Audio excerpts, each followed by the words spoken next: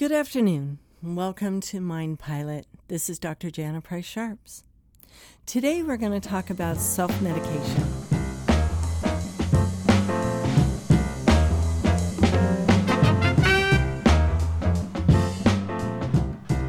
And that may seem like kind of an odd topic, but it's something that a lot of people do, and they do it with a lot of different strategies. So we're going to talk about what leads to wanting self-medication, and then we're going to talk about the different kinds of self-medication. Then we're going to talk about, what's good self-medication and what's going to make you feel worse. So, a lot of times people get stressed and they don't take care of the stress. It's kind of like that old adage that said a stitch in time saves nine. What does that mean? It means that if you have a tear in something, go ahead and stitch it up instead of waiting until it's completely torn. Well, the same thing can be said about mental health.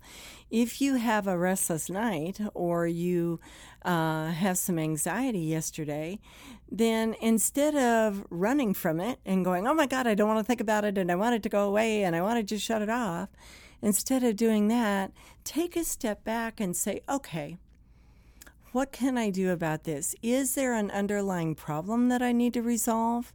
Or am I getting sick? Or did I not get enough sleep? Or did I drink too much coffee, which is a common one? Or did I drink 3 energy drinks? Or what is going on with me that happened yesterday? And instead of waiting 3 years, so you're now having panic attacks and not going to work and not going to a grocery store because you had a panic attack there last week, and now you don't want to drive, instead of waiting, as soon as something happens with your mind and you're feeling uncomfortable, your mind's talking to you.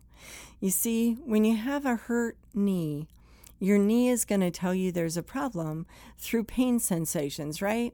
You're going to know that your knee is hurt because if you put pressure on it, you're going to be saying, ouch, ooh, ow, that hurt, oh, right? How do we know when our brain is hurting? Well, our brain knocks.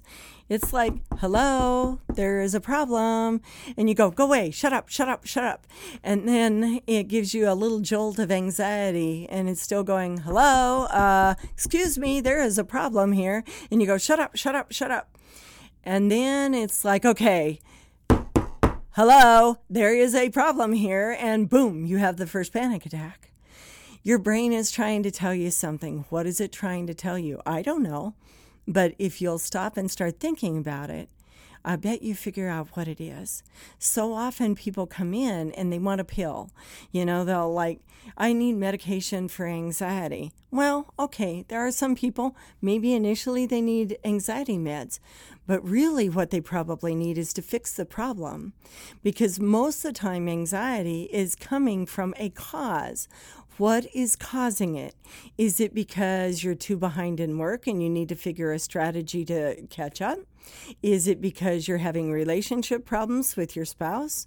Is it because you're concerned about your 16-year-old?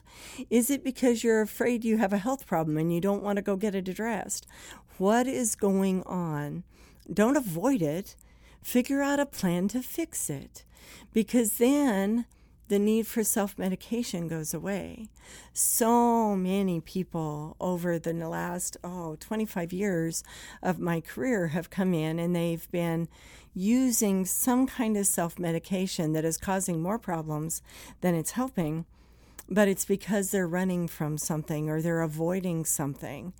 And the problem is the self-medication is making it worse. So again, a stitch in time saves 9. Make sure you remember that one, because take immediate action, you're going to have a lot less problems. But let's say you didn't take immediate action and you're sitting on your couch and you're thinking about everything that's weighing you down. You're thinking about your relationships, you're thinking about work, you're thinking about old calls, you're thinking about kids, you're thinking about finances.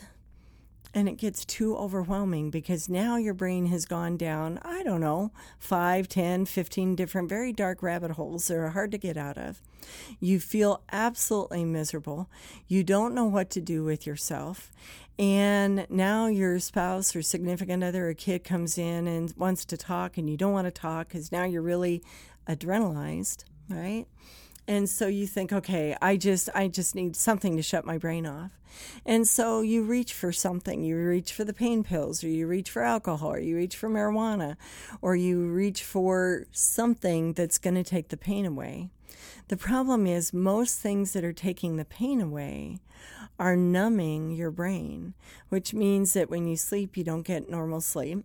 You don't get REM sleep, and then you wake up feeling really tired the next morning. You didn't get the kind of sleep that you need for your brain to repair itself. Now you feel more agitated, more irritable, and it's more difficult to deal with the problems that you already have. There's lots of different ways of self-medicating. I named 3. Substances are a big way that a lot of people try and self-medicate. Some people self-medicate with gambling. Some people self-medicate with buying things. Some people self-medicate with pornography. That's a real common one. And, the problem with pornography, and I know a lot of people enjoy pornography and use pornography, but I've seen the dark side of it where people no longer find their spouse sexually attractive because they're expecting their spouse to look like that person on the computer that has been, they've been airbrushed, right? They don't really look like that. They don't really smile like that. They really don't have body parts that look like that. They have been airbrushed and morphed and changed by a computer. And so now you start expecting your spouse to act like that. Not only that, you start expecting your spouse or significant other to only pleasure you, and you kind of forget about there's 2 people in that equation.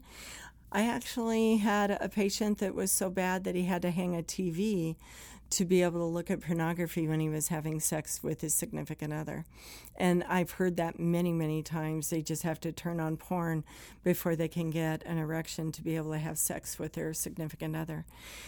So think about the self-medication, and is there a dark side to it? Is it causing you more problems? Is it causing you more anxiety? Is it causing you more depression?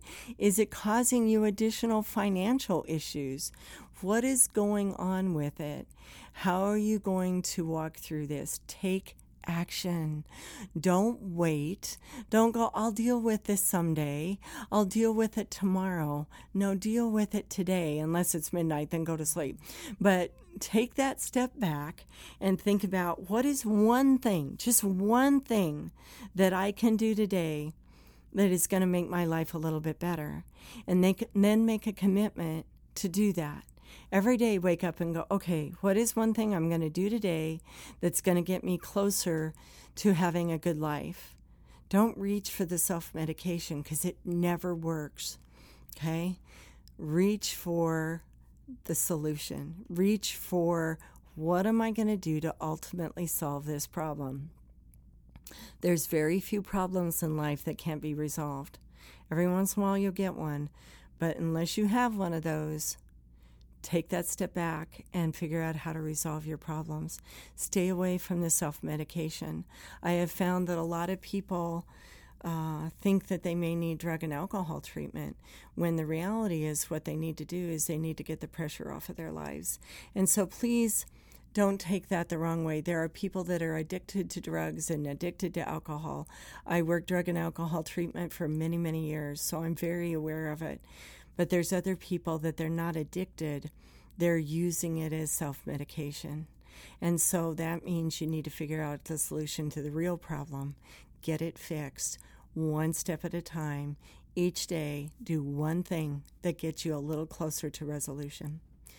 I hope you take action. I hope you take a chance on yourself and decide to have a good life. You deserve to be happy.